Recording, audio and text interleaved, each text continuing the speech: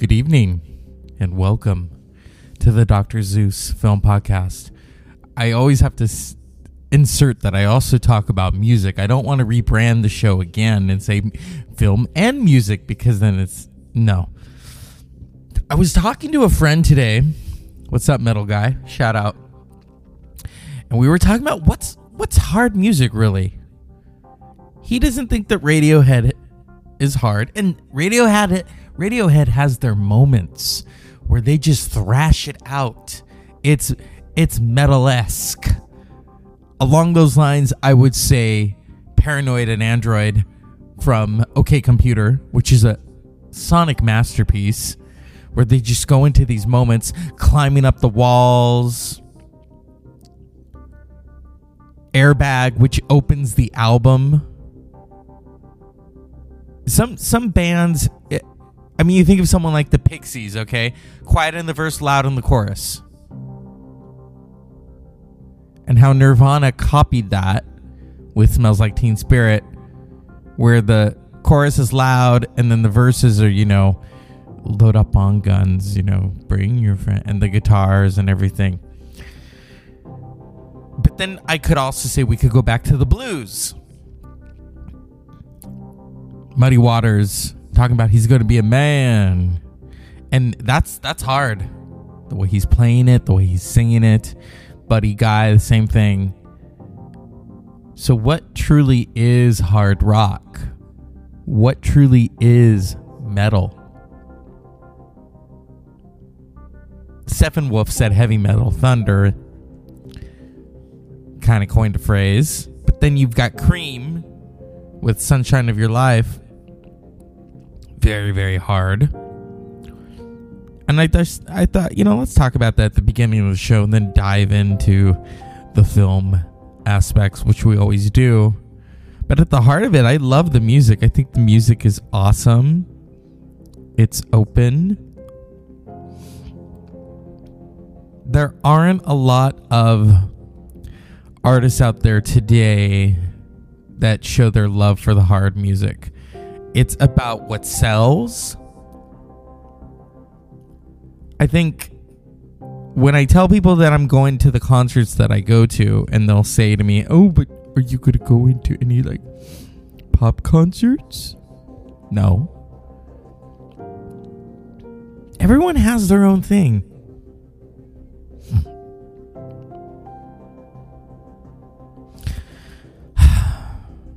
I digress. A character who said that a lot was Sophia Petrillo in The Golden Girls. CNN is airing this series about the birth of the sitcom. For me, I feel that The Golden Girls were much more than just the sitcom format, because their show is so beloved, and just those characters. What I'm noticing is a lot of people on social media are posting things about growing up in the 80s and saying that, oh, does this make you feel old? And there's a really great therapist, Dr. Christine Northrup, or how do you say her name? Where she talks about aging.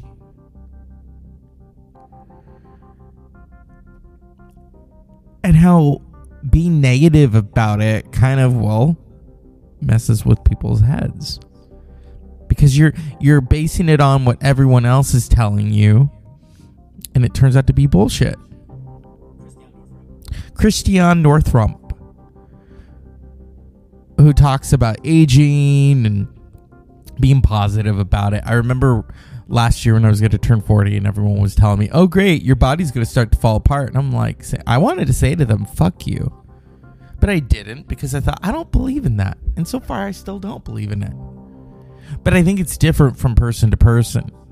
So when people post those, what we didn't have in the 80s, we didn't have tablets. It's good that we didn't. Things were much more open. As a teenager, I'm so thankful that I didn't have social media. For those who have it now and are able to have people help them, great. But I don't want my mistakes on social media from when I was a teenager. And I remember the beginning of the social media age. And I had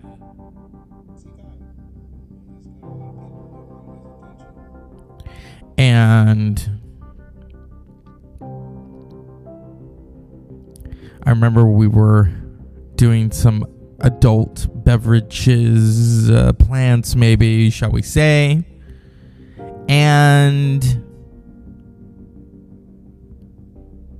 I remember someone wanted to photograph it, and I said, And this was in the early days of social media. So tonight, I promise you, we're not going to talk about the social media network.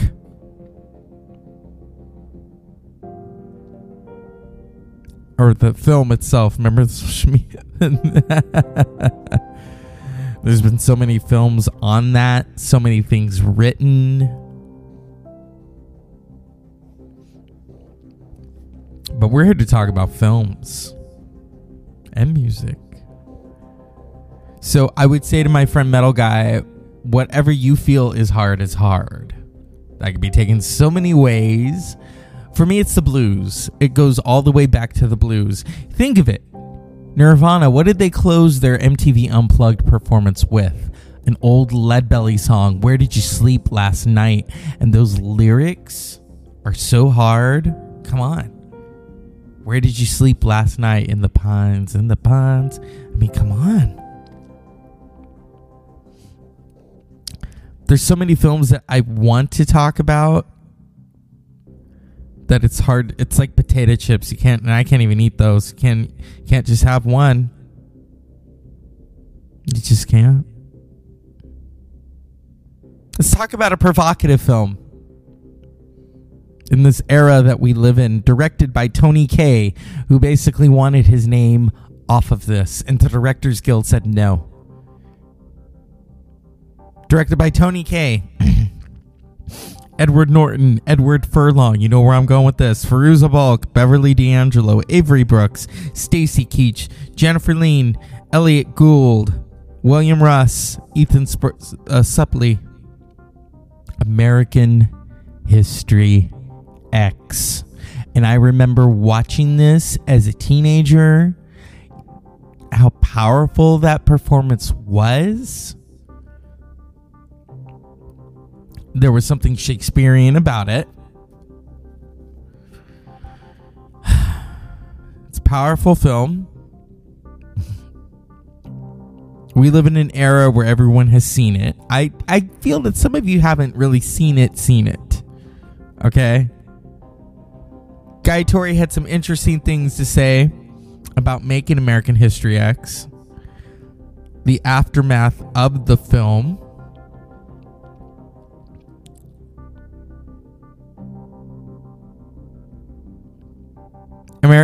Edward Norton has talked about the film. It was a powerful. I think it drained him.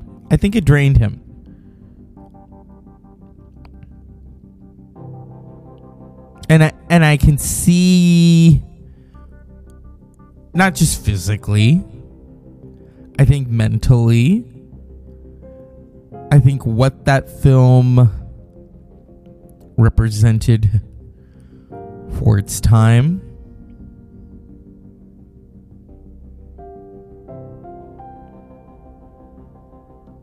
I remember watching it though. I've seen it many times. Many times. And yes, the physical transformation of Edward Norton is powerful.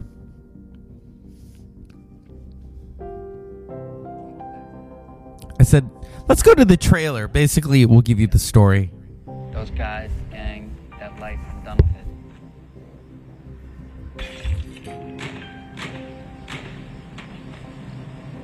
What happened to you up there? I feel lucky because it's wrong, Dan. It's wrong, and it was eating me up. It was gonna kill me. And I kept asking myself all the time, how did I buy into this shit, you know? It's just because I was pissed off. Nothing I ever did ever took that feeling away.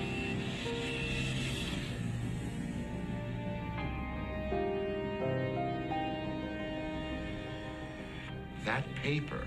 It's a travesty, arguing for Hitler as a civil rights hero. I am not disputing the fact that the child is confused. And he harbors some sick ideas, but I am not ready to give up on him yet. His brother probably put him up to it. This racist propaganda, this Mein Kampf psychobabble, he learned this nonsense, Murray, and he can unlearn it too.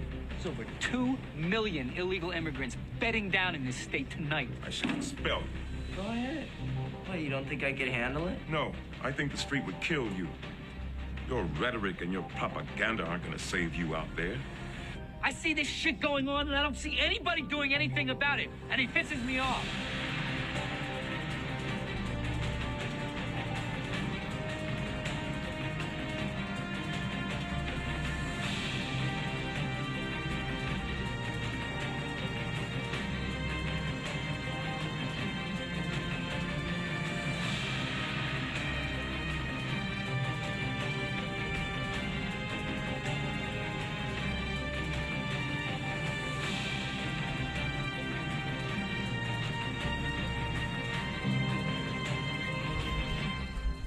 I think the dialogue is gone from the...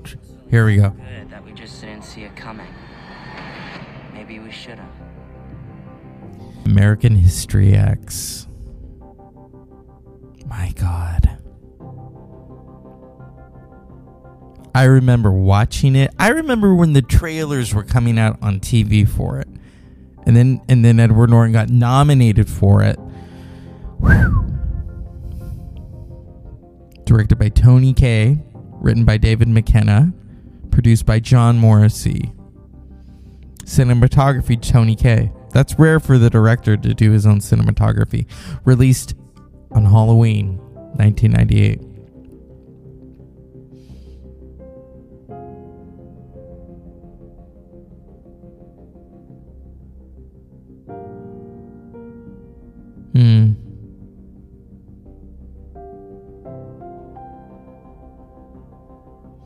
Kaye's original cut of the finished film had a running time of 95 minutes, which was delivered on time and within budget.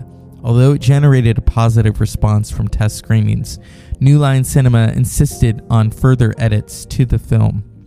Kaye was mortified, saying, "I'm fully aware that I am the first-time director, but I need the same autonomy and respect that Stanley Kubrick gets." Soon afterwards, Norton was involved with editing alongside Kaye, which was a difficult experience for the pair. At one point, Kaye punched a wall, which resulted in stitches to his hand. In June 1998, the film studio screen tested a second clip of the film, which included changes made by Norton. The studio tried to persuade Kaye to release Norton's cut, but he objected. Although the difference between the two cuts are disputed, Kaye objected to an additional 18 minutes of footage, and they disagreed with the length of certain scenes, such as the family argument. Norton's anti-immigration speech and a flashback where Norton's father is criticizing a teacher. Subsequently, the studio compromised and gave Kaye an extra 8 weeks to edit and submit a new cut of the film. During this period, Kaye took a number of combative actions, spending $100,000 on advertisements in the Hollywood press and condemning the behavior of Norton and the studio. American History X was due to premiere at the 1998 Toronto International Film Festival. However, Kaye demanded that the organizer Piers Handling withdraw the film. On July 28, 1998, after the 8-week deadline, Kaye had nothing to show, and the studio announced it would release Norton's cut. Kaye attempted to remove his name from the film's credits, applying for various pseudonyms, including Humpty Dumpty, a request that the Directors Guild of America refused. Kaye subsequently filed a $200 million lawsuit against DGA and New Line Cinema, although the case was dismissed in 2000. Kaye disowned the film, describing the release version, which was 24 minutes longer than his own cut, a total abuse of creativity, and crammed with shots of everyone crying in each other's arms. Kaye's behavior caused Hollywood to view him as an unemployable, and he did not watch the film until 2007. He later admitted that my ego got in the way. That was entirely my fault. Whenever I can take the opportunity to apologize. He also did not direct another film until 2006, Lake of Fire. So the aftermath of American History X is as tumultuous as the film itself and the subject matter. I think it's relevant today more than it ever was then.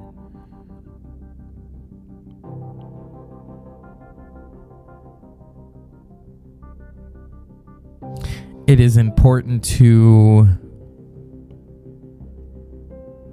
look upon this moment in time, into that film, and what it did.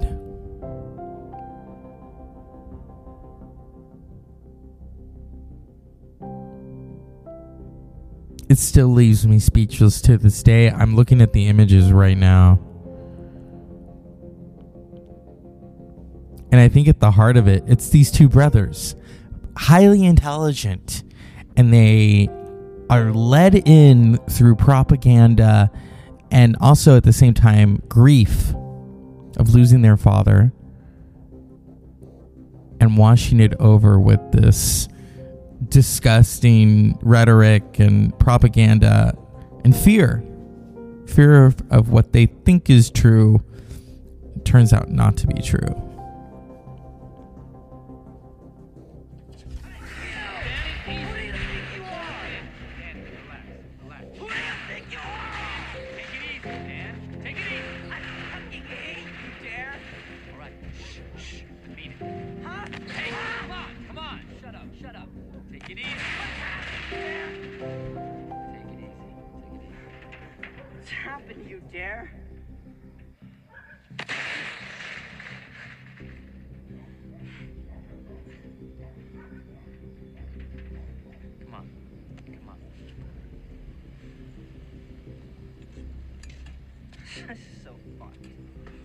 Look, I'm sorry, all right? I'm sorry. You weren't supposed to see that tonight. I told you not to come. Fuck you, man. That was so fucked up. I know. God, it wasn't supposed to happen that way, all right? That was fucked up. That's all there is to it. That's not what I planned. It just all went to shit. Just shit. Totally out of control. It's fucking happening here.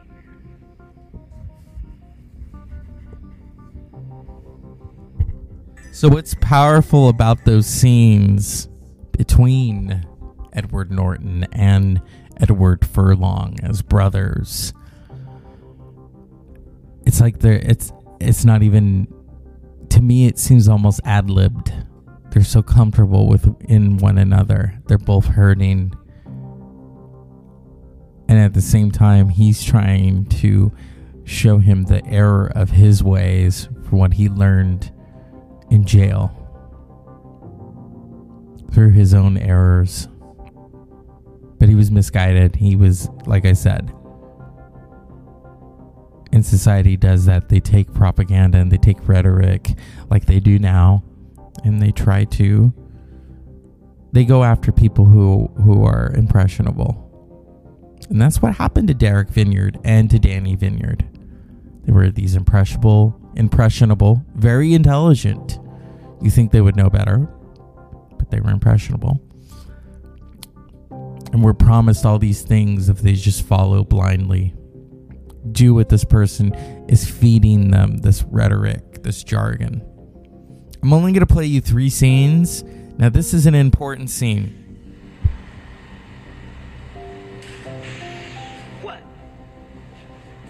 Come on, man, don't look at me like that. You know what that smells like, right? Come on, man, don't tell me this smell doesn't remind you of a woman. God, I miss this smell, man. I mean, the job I had on the outside wasn't much better than this one. But at least I got to go home every night and lie down next to this sweet smell, man. God, I miss that. You got a woman? Yeah, you got a woman, man.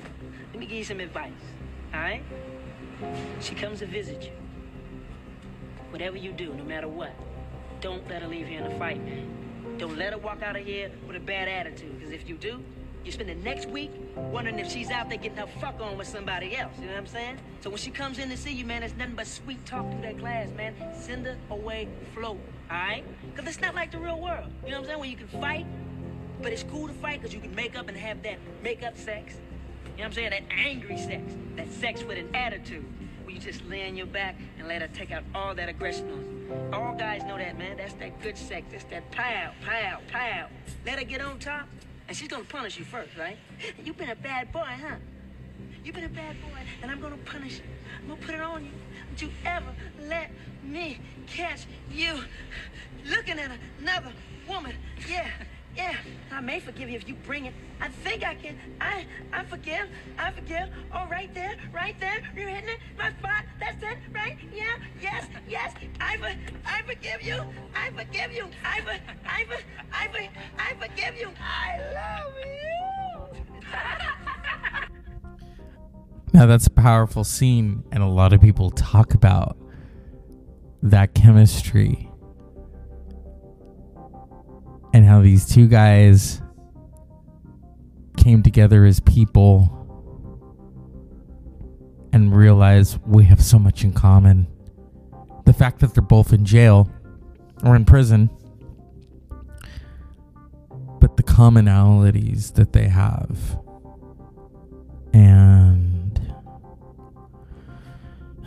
And it's interest. Well, okay, it's not interesting. It takes him going to jail to realize that. And so, in that other clip where he's talking about all that hate and everything, and how much time he wasted giving into that. Yeah, it's a powerful film.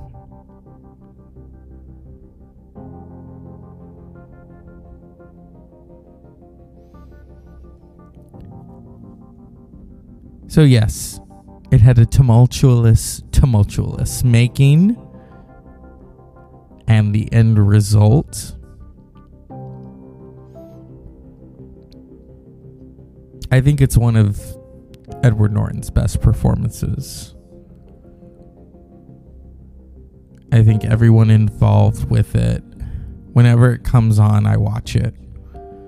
We always talk about films that we've seen over and over and over.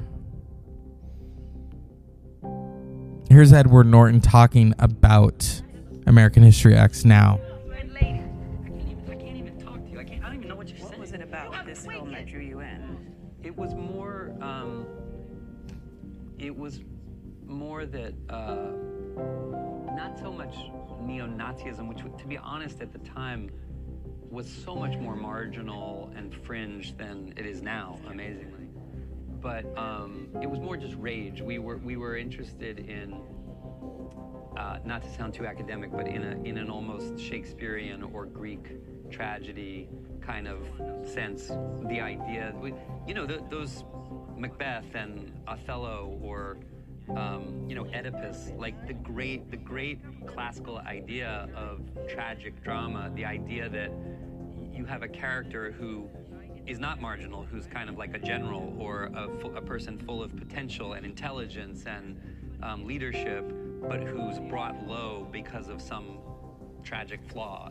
We felt, is this about redemption, or is it about him actually suffering the deep tragic consequences of, and that's sort of more the tradition of tragedy, is you have to see the person brought to a tragic end to have the cathartic effect of going, I don't want that for myself. I want to change. And Amnesty International used that film for years in their in dialogues they would have about people coming out of race hate and all these things, and tolerance seminars and things like that. And I think that we heard from a lot of people that it had that effect, that it had kind of the effect of making people hit pause in their own life and realize that was not a direction they wanted to go. But sadly, the film is even more relevant today. There are mass shootings that are being driven by neo-Nazis currently. They're just wearing tweed Dockers. That's right the now. most amazing and astonishing thing to me, is that which we depicted as a kind of a fringe, extremist kind of thing has become more mainstream. You know what I mean? If we made that movie today, I'd have to be wearing Dockers and an Untucked shirt. Yeah. Like it's carrying a tiki torch. Yeah, it boggles the mind. And so that is Edward Norton, talking about American History X as a Greek tragedy of sorts to Entertainment Weekly in 2019, 21 years after the film. And I remember watching that film. It's a powerful film. And I know that some people, when it comes to films of that measure, don't know how to handle it. And they laugh, or they think it's just a big joke. There's a controversial part in that film that I'm not going to talk about because it still bothers me, but it's in there. It's in there to make you aware. Okay? It's a powerful fucking film. It's not for the faint of heart. And so I want to thank those who made American History X in 1998. The cast, the crew, the director. It's lasting impact, and it's more relevant than ever today, which is scary. So watch it and educate yourselves, because the propaganda and the rhetoric that's going around today. Imagine, this is in a film in 1998 and we are in 2021, and so many of you are drinking the Kool-Aid that it's sick. You need to stop drinking the Kool-Aid. And if you don't know what that reference is from, that's from Jonestown, where they drank the Kool-Aid and they followed blindly. And when you do that in society, society will collapse. So be an individual and be aware. Don't give in. Don't follow blindly. Ask questions and provoke thoughts. Okay? And watch the film. Take what you want from it. But know that now a lot of that is real. And if you want to make a better world, learn. It's not too late to change. And so, as always, unpleasant dreams.